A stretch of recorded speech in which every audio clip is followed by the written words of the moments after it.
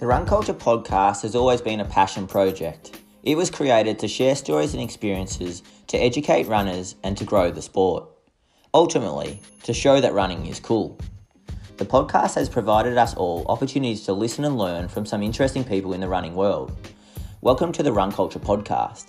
My name is Dane Verway. I am an all-out running fan and an accredited running coach, a marathoner myself, and an experienced physiotherapist that specialises in treating runners. So, before we get right into the show, if you have enjoyed any of the previous episodes of the Run Culture podcast and they have added value to your life and you want to support the podcast going into 2021, then we have a Patreon page. It's linked to in the show notes. A small monthly donation will go a heck of a way to keeping the show alive. By doing so, you too can also feel fulfilled that you are doing your bit to promote and grow the sport. Also, for those runners interested or in need, links to my online strength and conditioning course for runners or Run Therapy, my physiotherapy clinic, are also in the show notes. Alas, enough from me. Here's this week's interview.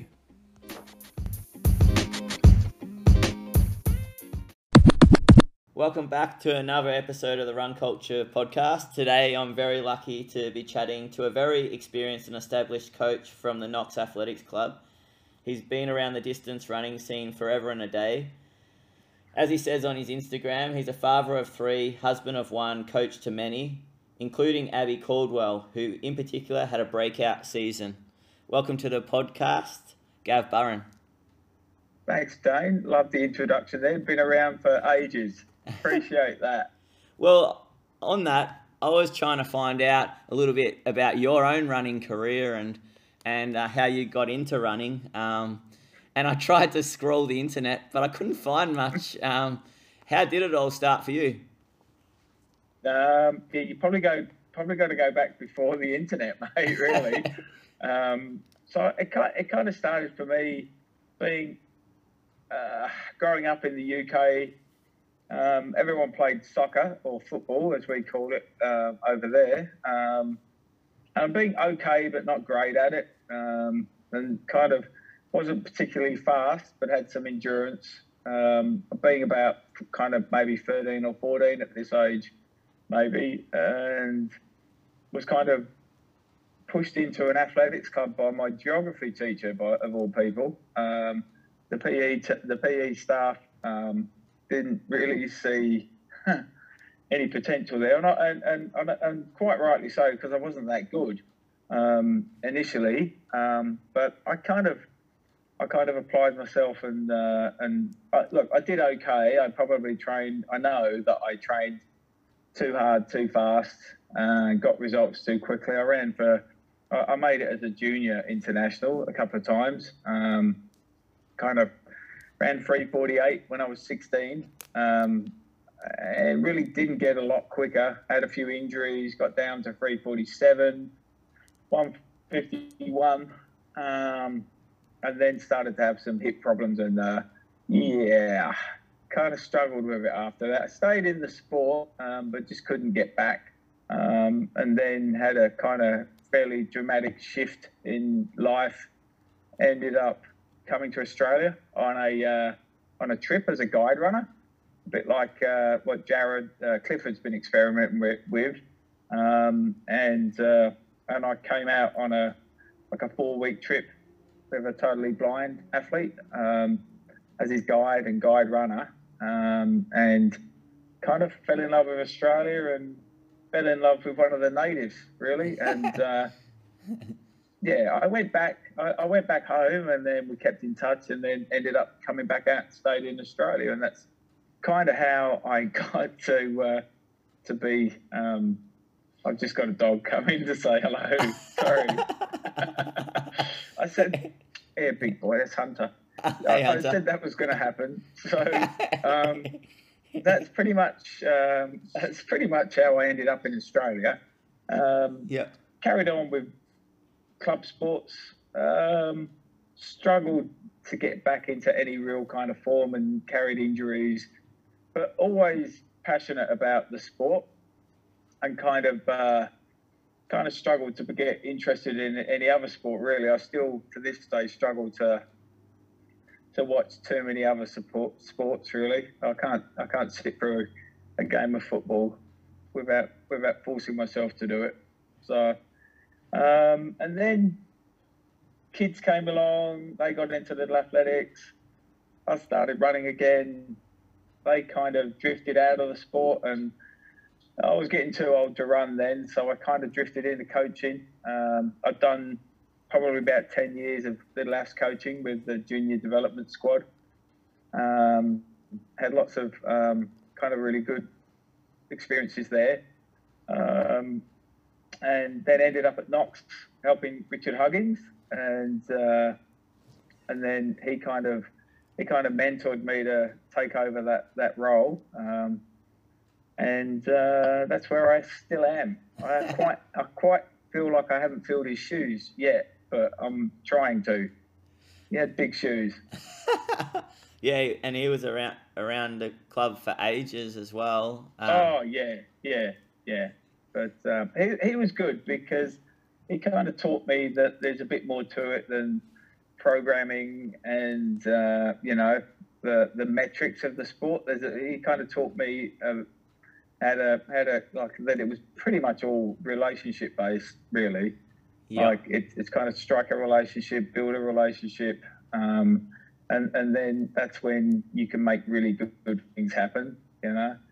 Otherwise, you might as well just have a program online, really. Yep. So, and I tend to be, every athlete that I have been successful with, I think, is primarily based because we have a rapport relationship, and that allows it to grow. Yeah, it's interesting. Like, I've interviewed a few coaches now on the podcast, and that used to be one of my biggest questions was, so what's your favorite training session to give? And but then like soon like being a relatively young coach myself, soon realized that the common theme was a lot of the coaches kept saying it's not so much about the training, it's more about getting that good rapport with your athlete so that you can understand how they're coping with the training, and you're sharing everything, and they're enjoying the sport. Yeah, absolutely. I think kind of probably the coach's number one job is to engage the athlete and create an environment for them to grow and want to come back to you want to keep them in the sport and make them enjoy it. You kind of, I'm a big fan of just kind of getting athletes to grow a bit more holistically rather than just making it more training based. So yeah, but I think there's a big rush out there for a lot of, especially young athletes, to do a lot of running, and they maybe don't need to do it. Some do, some don't. But it's not my model, really. So I was watching an interview that Abby Caldwell did. It would have been one of her first interviews, I guess, in 2017. Mm-hmm. She won the state 3,000 meter championships in 9:40, and the interviewer asked, how many times are you training per week? And she said 2 or 3. She's had a breakout season this year. It must have been fulfilling so far, the journey that you've she's not doing much more than that now anyway. Oh really? Maybe a little bit more, but not a lot.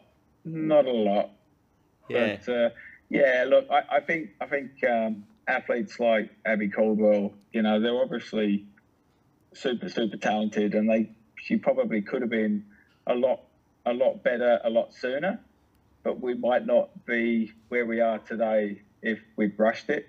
So not to say that she didn't have a lot of success as a junior, but I actually did. I did have a quite well-known coach in Queensland tell me that she wasn't that good as a junior, and that I've done a brilliant job with her. So and she was really competitive as a junior. So yeah, but something about made a silk purse out of a sow's ear. I think that was the quote. I'm gonna that one. I've kept that one. I've kept that one for later. Did you see the season that she's just had? Did you see that coming this soon? Nah, to be honest, I think we could have seen a better Abby Caldwell maybe when she went to World Juniors in 2018, but maybe some health problems there leading into that, which is pretty common for girls of that age, with some blood work, and we actually found out that she'd had glandular fever after the games. So yeah, look, I think we probably could have seen a 4.12 a couple of years, or 4.12 a year or so ago, and this might not have seemed quite as stunning. But yeah, definitely we're very happy with where she's come. And to be honest, I haven't increased the training load in the last probably 18 months. Really, she's just been able to execute sessions at a much higher level. So we think there's still a lot more to come there. In the end, she was pretty unlucky to miss out on Tokyo, like to get a spot. How have you guys coped with that? Well, we're still waiting for some feedback from the selectors. Obviously, we accepted that decision and didn't protest it. And that was on some advice, and with hindsight, we might have protested that, but I don't know. Like I said, we didn't start the season expecting to make the Olympics, and it wasn't until probably maybe March that we realised that things were starting to open up. Some of the competitors were struggling with injury, and Abby was coming into some form, and she was kind of taking every opportunity. But yeah, look, it's been difficult to get that close, and we thought that there was enough done, but obviously the selectors didn't. So yeah, I guess that's sport. Yeah, exactly. That's sport. I saw, and the fact that she's 19 and run a 4:07.6, that's just incredible.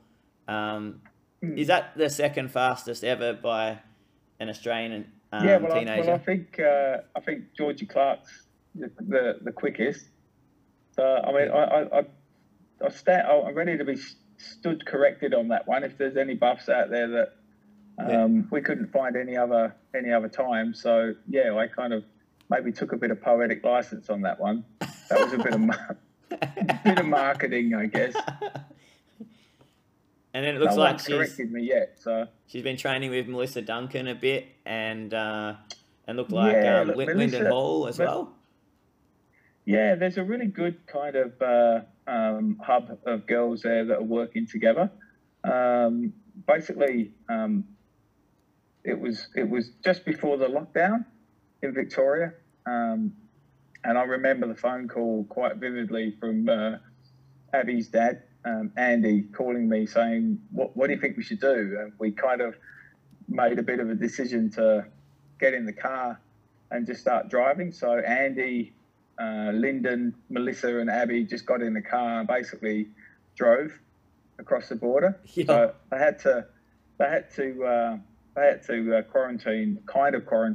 I think and I had to follow Victorian restrictions up in New South Wales for 2 weeks. So they stayed up there, trained there, and then tried to get into Queensland for the meets. Missed the first meet and got up there for the second meet. So it was quite challenging, but also good in a way that they actually kind of got to spend some time together. I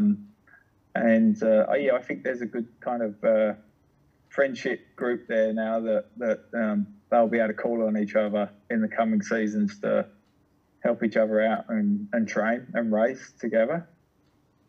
Yeah, No, That's the plan anyway. yeah, that's fantastic, and Yeah. it definitely the group dynamic when it comes to distance running, like seems to be like such a big part of like any successful runner. They seem to have like a good group behind them. Yeah. Yeah, like what you've done at the police paddocks every Saturday for I don't know how many years now, but No, I don't know. yeah, that looks like I a don't know. great ritual, great routine. And any athlete that I treat of yours, they love the police paddocks. Uh, like, why did you start that kind of training regime, and how did it start? I didn't start it really. It was that had been going a long time before me with Richard Huggins and Nicky Frey and Tim O'Shaughnessy. So they were kind of I guess they were the instigators of that kind of collaborative coaching model that Melbourne seems to do a lot better than maybe the other states. I think New South Wales is kind of coming around to it a bit better now, but they used to be a lot more stable based than what Melbourne was. But yeah, I think there's a really good culture of cross pollination in Melbourne that works really well. I think once you come to the realization that training is training, and racing is racing, if you can dial it in and dial it out depending on where you are, then you're going to get a good benefit. And there's a time to train in small numbers and there's a time to train in groups, and yeah, there's benefits to both. So Yeah, yeah, that's what I think. But that model of training on uneven kind of dirt roads kind of works really well. It's almost like strength training for runners. I try to incorporate grass, road, track, and dirt within a week. And obviously, I try and limit as much hard stuff on the road as we can. But road's really good for fresh holding, and the track. But yeah, I think keeping athletes running on different surfaces is really good. I don't know what your thoughts are on that.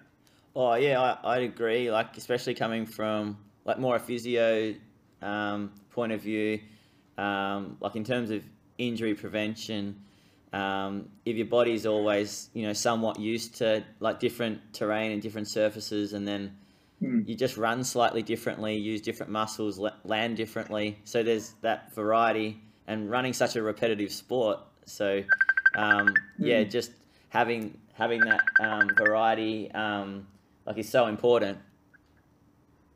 Yeah, I think so too. I mean, we've gone through phases where we've obviously closer to competition phases in the summer, we spend more time on the track than what we would do. But I've always got my eye on the grass, and I've always got my eye on the dirt as well.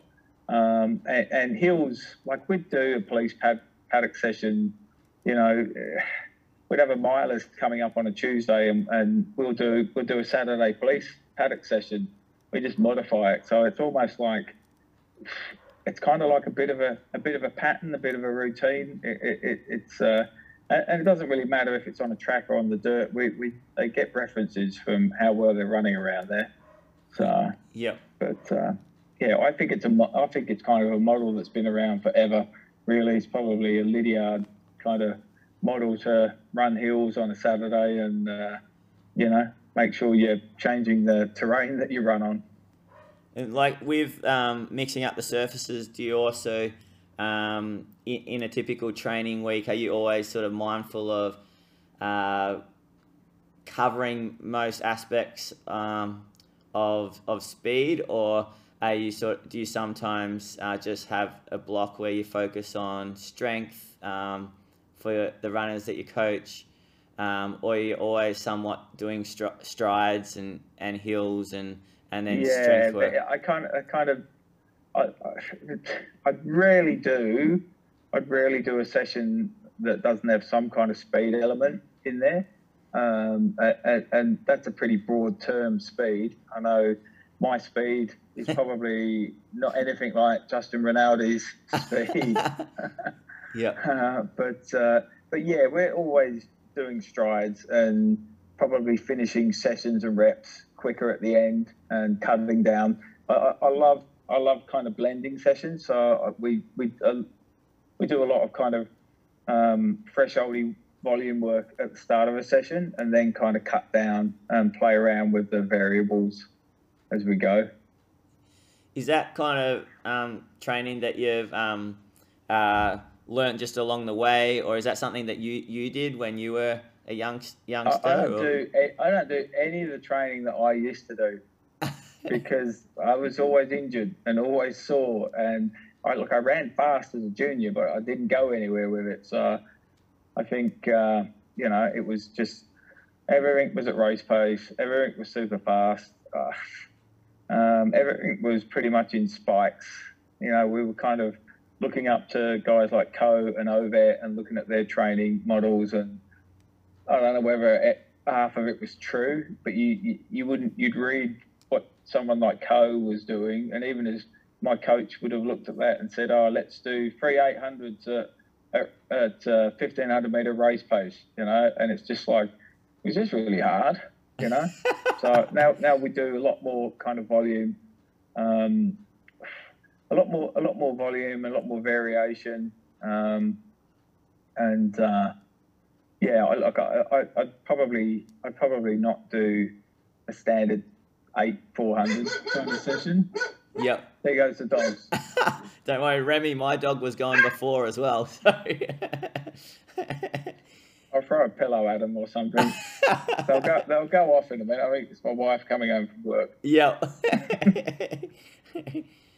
No, that's yeah. I know one of the most influential coaches I've ever had was his name was Pete Swallow, and he was a good coach because he learnt from his experience as a runner, and he couldn't run by the time he was 22.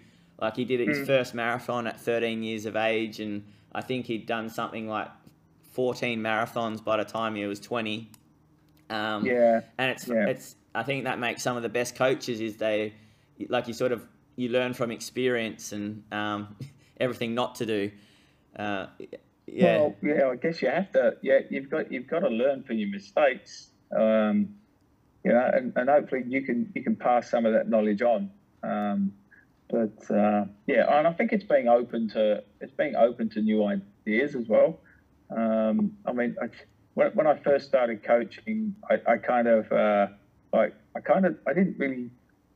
didn't 100% buy into Richard's training model, which was kind of heavily based on I guess it was kind of based on maybe kind of Nick Bordeaux standard Aussie kind of session. Yep. But a bit more blended, but it definitely influenced me, and I could see the reasoning behind it. But I kind of just put my kind of swing on it. I was really kind of influenced by Frank Horwell as a coach back in the UK. He wasn't my coach, but after reading about him, we kind of I liked the concept of his 5-tier system, and that was a big influence on me. And probably more recently, Steve Magnus, as I kind of read Steve Magnus, and a lot of that kind of resonates with me as a coach. I like his approach. He's got a fantastic podcast. I'm always listening to it. It's for coaches. Absolutely. I've learnt a lot from him as well. Yeah. What did you learn from? Did you say it was Frank Horwell? Yeah. What's the 5-tier system? Oh, well, that's just training at all paces, really. It's kind of work your way through from 5K, 10K pace down. So it's just incorporating different pace training within your training, whatever you're doing. So, and I guess it's open to interpretation. It's not that prescriptive. So it just leaves you a lot of room to massage and adapt the training to suit the athlete, which I kind of like. So, what about Timo Shaughnessy? have you learnt from like all that time spent just at police paddocks with Tim? Apart from turning up every Saturday, that's probably a pretty valuable life lesson. Turn up, just keep turning up. Yeah. Look, I think Tim, very much like Richard, is such a great communicator, and he's really engaging. He really knows how to kind of have some fun with his athletes, but actually get the best out of them as well. He's like, I don't know how many people, I don't even know how many people he coaches, but I think it's heaps. I think he's got athletes everywhere. But he's always calm. He's never stressed. And, you know, he just gets his athletes to get on with it, and they seem to really look up to him. So I think that's probably another thing that a coach has to do to be successful is to get buy-in from the athlete. If the athlete doesn't trust and want to follow and be challenged, then it's not going to work. Yep. Yeah. Yeah. No, that's like so true. I'm reading this book at the moment. It's called Winning, and it's by Tim Grover. He was the trainer of Michael Jordan. And it's really interesting because it's completely thrown me with like how I thought that you had to be to sort of coach or teach someone to be successful, because like obviously like you have to be a good listener, and I always thought that you have to look out for someone's health and really be mindful of that, as well as trying to make them better in whatever field you're trying to aim to be better at. But in this book, he suggests, like, he interviewed all these, like, he interviewed Michael Jordan, Kobe Bryant, and all these other successful people in their fields, and he asked them, what does winning mean to you? And they all said, like when he asked the reader as well, and I said, oh, it means kind of like euphoria, like you just like that amazing feeling of satisfaction. You finally achieved what you wanted to achieve. But they all answered, it's everything, unhindered, unapologetic, and yeah, it was interesting to read. That was I'm only a couple of chapters in. Like, do you think some people go to greater lengths to try to be successful? Oh, yeah, yeah, for sure. And I guess, what do you define as winning? You know, we can't all win the race, but we can run a PB, or we can run a year without getting injured. That would be a great win for a lot of athletes out there. Yeah. So I guess it's trying to capture what's a win. Yeah. You know, for Michael Jordan, yeah, it's winning the NBA finals, or, you know, being an MVP. But for Joe Blow that, you know, wants to break 50 minutes for a 10K, that's winning as well, isn't it? Yeah. Really. Yeah. But, and I guess as coaches, we have to be careful not to model that training that we give into the better runners to the runners that are coming through. You know, I mean, definitely the more coaching that you do, the more you realise that you've kind of got to engage, you know, cerebrally with them and get them to think about, you know, what you want them to achieve, rather than just say, if you do that session, you'll run that time. Yeah. You know, you need to try and, I quite often do sessions that kind of help bridge the gaps. I mean, that's probably, Abby's been ready to run well for a while now, and everything was there. We could see it in training, but she just hadn't joined the dots together, you know? So it's kind of like all of a sudden they have a breakout run and they go, oh, shit. I can do that. I can do that now. And then that changes and it opens up pathways to believe that they can run a bit better, or that gap to wherever they're going to isn't quite as daunting. Yep. So yeah, it's definitely, there's this year with Abby in particular, there's a massive change, not necessarily in her physicality and her training load, although she's been able to execute sessions a lot better, I would say the biggest change is mentally.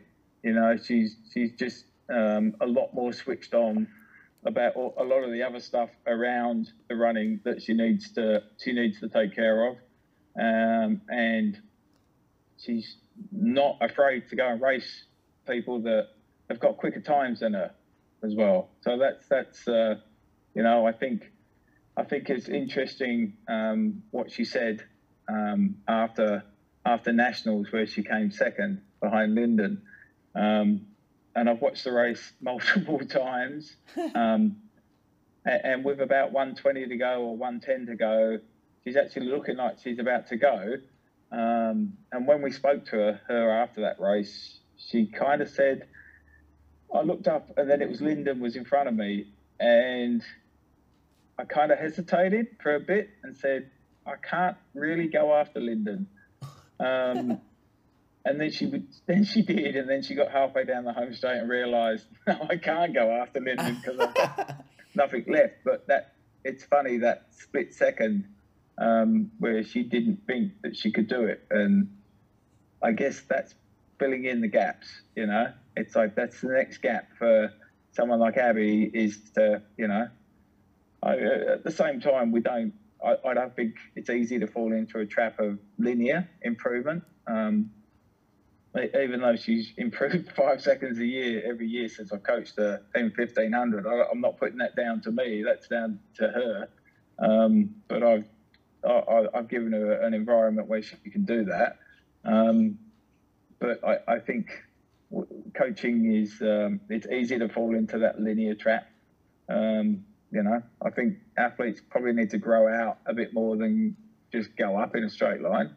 Yeah. So I guess that's our journey in the next couple of years, to get more resilient, put more strings in the bow, put more tools in the toolkit, and just be more prepared for what's going to come. No, that's awesome. In the meantime, I've got some other kind of exciting athletes coming through. Lockie Hurd is an athlete that I work with now. He's had a breakout season as well, if you like. I think he was 353 last year. He was 345 this year. Massive improvement, and he's just loving it. So yeah, it's I'm enjoying my coaching at the moment. What's your favourite part about coaching? I'm not going to say winning. No, not win. No, it's not win. It's just to be honest. I think the favourite part of coaching is there you go. I guess it's the relationships. I guess it's like I've still got athletes that well, they're not athletes now, but I still see them. They still come around for a drink or dinner. Keep in contact. Friendships that you make with people. There's kind of lifelong relationships that you have with people. That's probably, I mean, the competition side of it is really exciting when it goes well, but it doesn't always go well. So. Yeah, no, like yeah, it's a sport where like sometimes those ups are so far, sometimes they're years apart. So yeah, so it's difficult. Yeah, it's a difficult sport. But I think you've articulated it really well.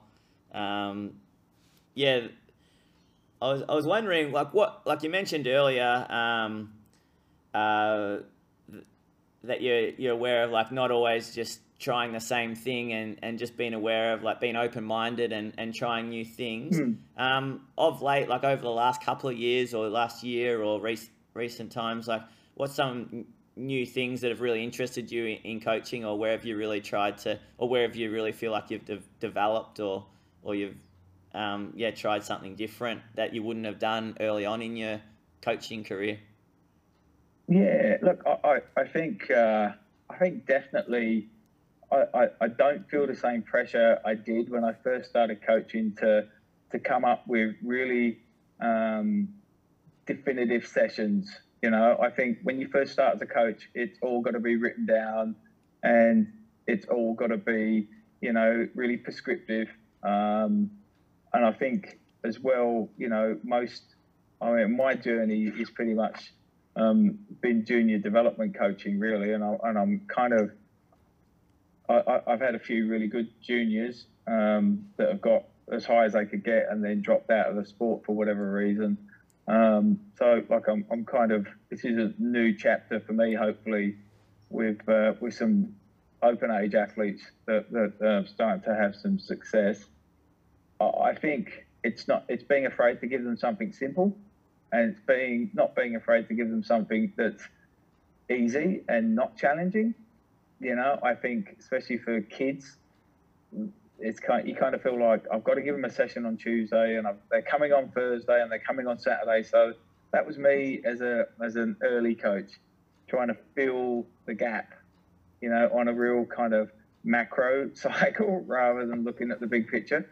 It's like I like sometimes I'll just have an easy run on the Thursday because it fits. I'm not afraid to do that now, where maybe 3 or 4 years ago I might have challenged myself to come up with something a bit more stimulating for them, I think, but they just didn't need it. Yeah, I think that's probably where I've changed the most is going back to some basic kind of training models, really, rather than trying to come up with like a PE session, you know? Yep. Yeah. So, yeah, because you just kind of like, and I'm like a big fan of rest. I think rest is really underrated. Most of my guys don't train on a Friday, the younger ones anyway. And if they are, it's an easy run. So I kind of like that model. I don't force doubles. Some of the older athletes that I've coached before kind of feel the need to do doubles because everyone else is doing doubles. Yeah, I think you move on to that when you're ready to move on to it. And I think athletes kind of feel like they need to follow a prescriptive model of I've got to get to 100 Ks, you know, as soon as I can, and then I've got to get 150 Ks, and then I've got to do 180 Ks. So, like I said, that linear growth is maybe a bit of a trap. Yeah, definitely, and yeah, like the nature of like a distance runner, they're normally so keen anyway, most of them, and yeah, they're not keen to take a rest day. So like, yeah, no, it's that fear of missing out, isn't it? Really, yeah. You know, I think if you can sell that, you know, it's better to run for a year and do 50 Ks a week than do 80 Ks a week and be injured for 2/3 of the year, you're onto a winner. Yep. Yeah, it's like just create something that's sustainable first before you try and push it. Yeah, I totally like I really like what you said about that whole idea is it's not like just giving that simple or easy session. Like I've already, like, you know, only been coaching for a couple of years, but felt in the same situation with a couple of athletes, knowing that they were fully expecting to train hard that day, but like me sort of like sort of viewing the bigger picture was, you know, just keen for them to have a rest and just giving them, you know, a lighter session or some time off, and knowing that they wouldn't like it. But I think that's the coach's role.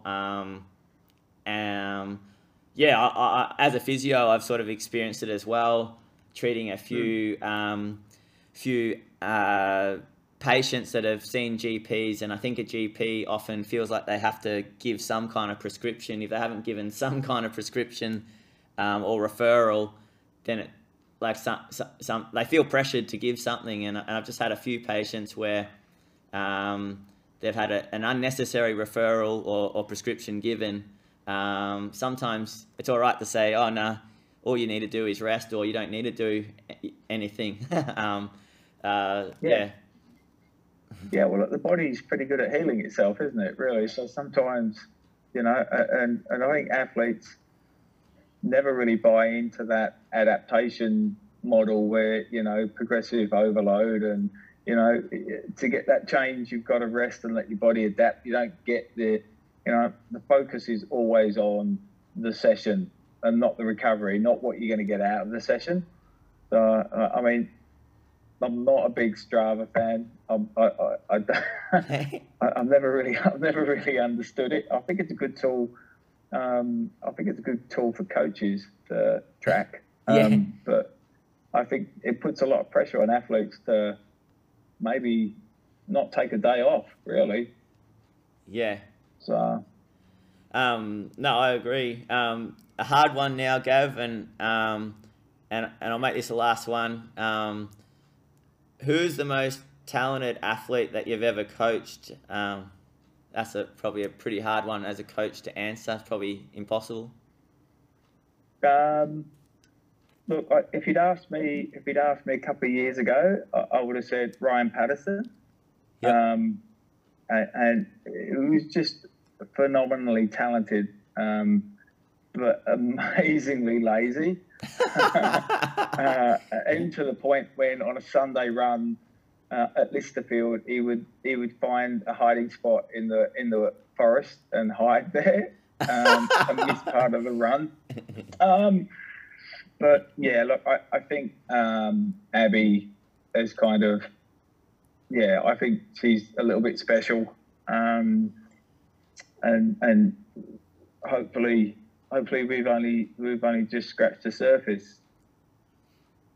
And with some of the most successful athletes that you've seen or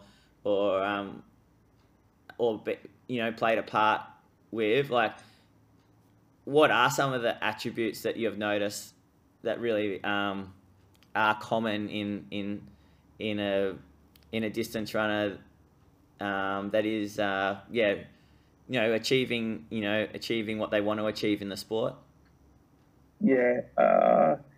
I would say one is they love competition. They just love to compete. But they also are able to be non-competitive in training. Like they're able to dial in and dial out that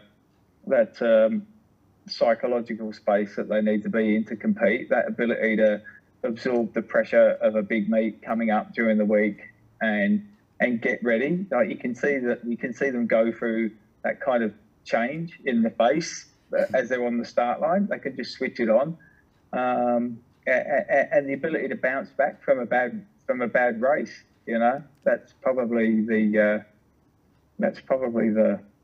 biggest one. And and again, kind of the really good ones are kind of acutely aware of not overtraining and knowing what their body's limits are. Yep. They know how to push it, but they also know, I need to take a day off, or I need to go see a physio, or that's not right. I let my coach know. They're probably the characteristic traits, because you see a lot of young athletes that come through, if they're really, really good when they're 10, 11, 12, it's not really a great predictor that they're going to be good when they're 18, 19, 20. So yeah, I think we kind of struggle in our sport with junior sport, and the competition demands are really great. But I don't know what the other model is. I don't know how else it works. So yeah, look, going back to the original question, it's more probably up here than it is. Yeah, they're going to have all the physical attributes to be good. But if they haven't got the mental stuff to go with it, they're going to probably struggle. It's funny because, Chris Wardlaw said exactly the same thing. He said some of the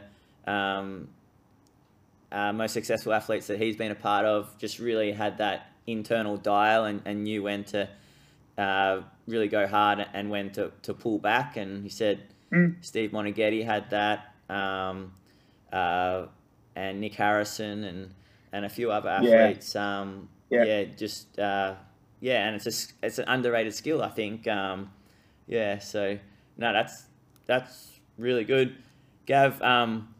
I'm wary I'm of. running out of light here. Yeah. I think I need to pay my electricity bill. Looks like I've got a candle next to me. Looks like you got a candle next to you.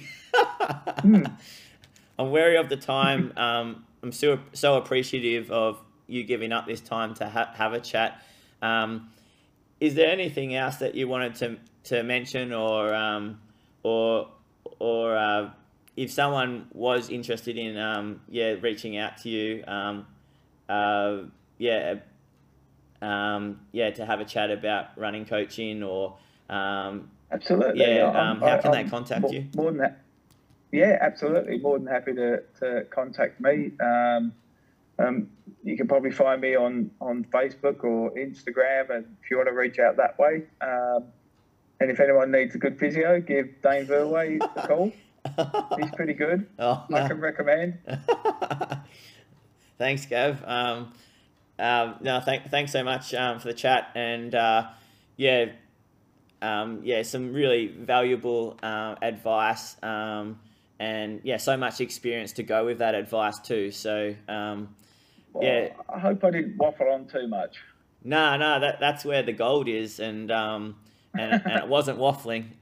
It was awesome to listen to. All right. Yeah. So. No, I appreciate the opportunity. Thanks, Dane. No, thanks, Gav. I'll round it up there. No worries. Cheers. Thanks.